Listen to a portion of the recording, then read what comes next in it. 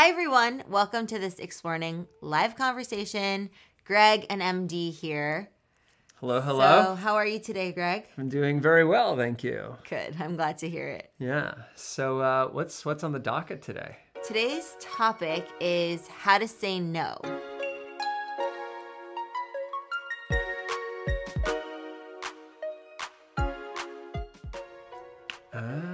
How to say no. Yeah, so it's a big one. Yeah, it feels like something we should know by now.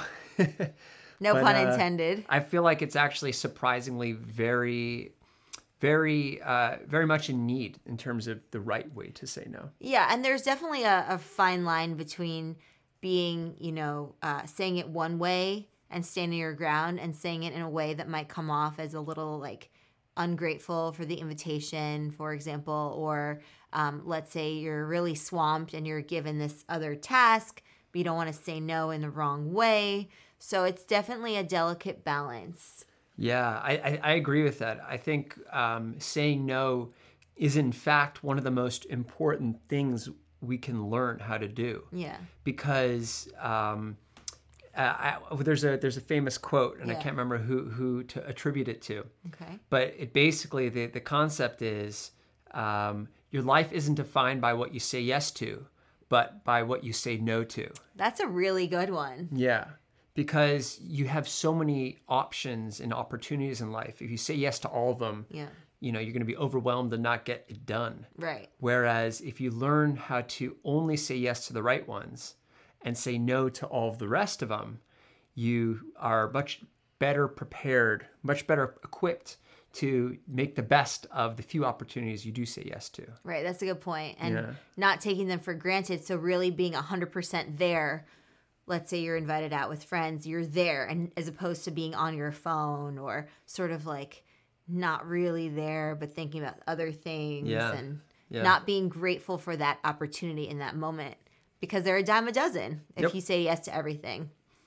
Or in another way, if you're saying yes to everything that your, maybe colleagues or boss put in front of you that maybe don't really need, like you don't need to be the person doing that and you can be working on other things, then you don't really get to maximize your potential with what you could really be, the value add that you could be providing. Yeah, it's taking away from your time that you could spend more productively. Yeah, exactly. Yeah. So these are a couple of scenarios where you might feel the need to really whip out these different strategies to say no in the right way, be it in a personal setting, casual setting, or a professional setting. Yeah, right? I love it. Yeah.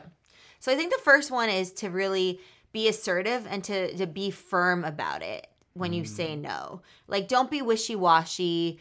There's no need to, try to be a little bit elusive about it, but being firm and getting to the point with it, saying no, being able to say that in a firm way. Right.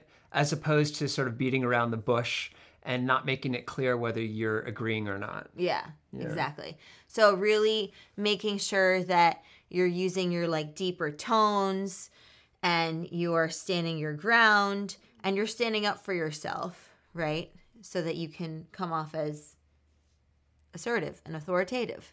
Yeah, right? and that so that it's clear, right? Yeah. That's probably the most important part in my mind.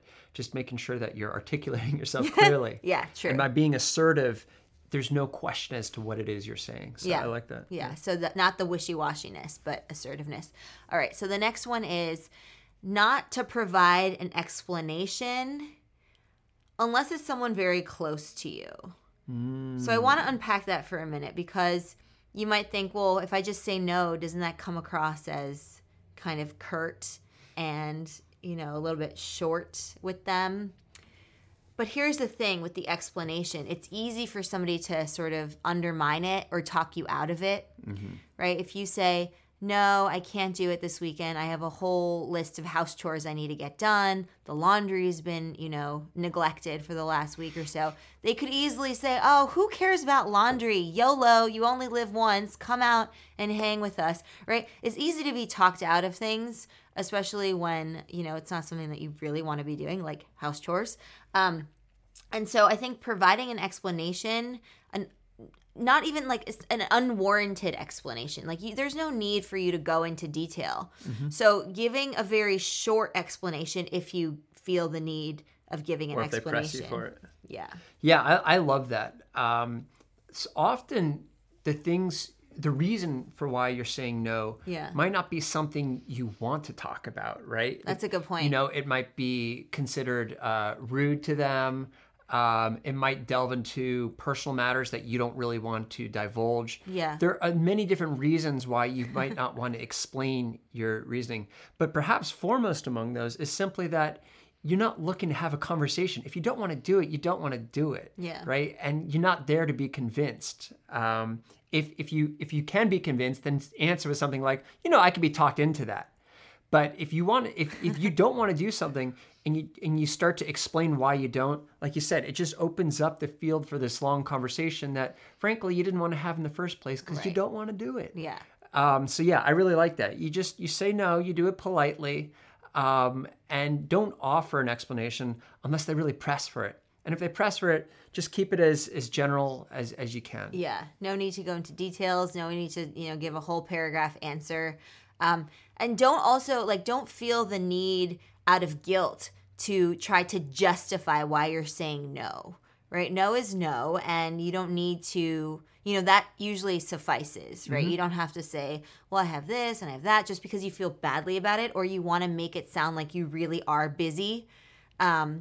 Because what the other thing there is that it might just come off as you're trying to get out of it.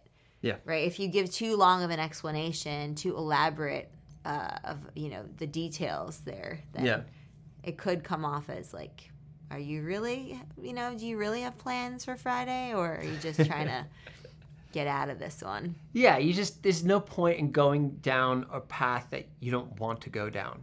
And so by keeping it short and simple, you avoid that process, that sort of issue entirely. Yeah. And the next strategy is about having a backup answer. So if you know that your colleague tends to ask you, a favor, work-related, and they're always asking you this and, maybe asking for an extension for a deadline, let's say, that puts you in a tough position. And so you just don't want to make those kinds of allowances for people. You can have a backup answer. So if you can sort of anticipate somebody asking you something like a favor, or maybe asking you to do something for them, or inviting you somewhere that you don't want to go, then try to have something in the back of your pocket. And we can't tell you what that answer is because it's so much, that answer is predicated on the communication situation. It's predicated on the people that you're interacting with, the setting. Is it professional or personal? Your proximity to them, right? How close you are to this person, right? So you need to figure out what that answer is, but it's not a bad idea to have something sort of in the works that you can then adjust when you're on the spot, right? Yeah, I like that. Another way that I often I view this as sort of a deflecting tactic. Okay, good. Yeah. And another way that you can deflect it, this is very common. I learned this phrase when I was learning Mandarin, actually. And in Mandarin, it's 到时候再说吧. And it basically means when the time comes. Right. When the time comes, we'll talk again about it. Right. But the point is, right now is not the best time. It's not that I might never do it. It's just that right now isn't going to work for me. And so that opens up the possibility, of potentially doing it in the future. But you're not committing it to anything. And most people, when they hear it, they sort of intuit, okay, this is not something that this person is necessarily keen on. Right. And then they won't ask you that or ask that of you in the future, let's say. Exactly. Yeah. And what it helps do is it sort of prevents that argument of, why won't you do it, right? Because you're not saying, well, I'm not going to do it. All you're saying is, not right now. Right. And so it kind of diffuses the counter argument, so to speak. That's a good point. Yeah. Yeah, be ready for that, right? For them to then ask you, well, why? Why is that?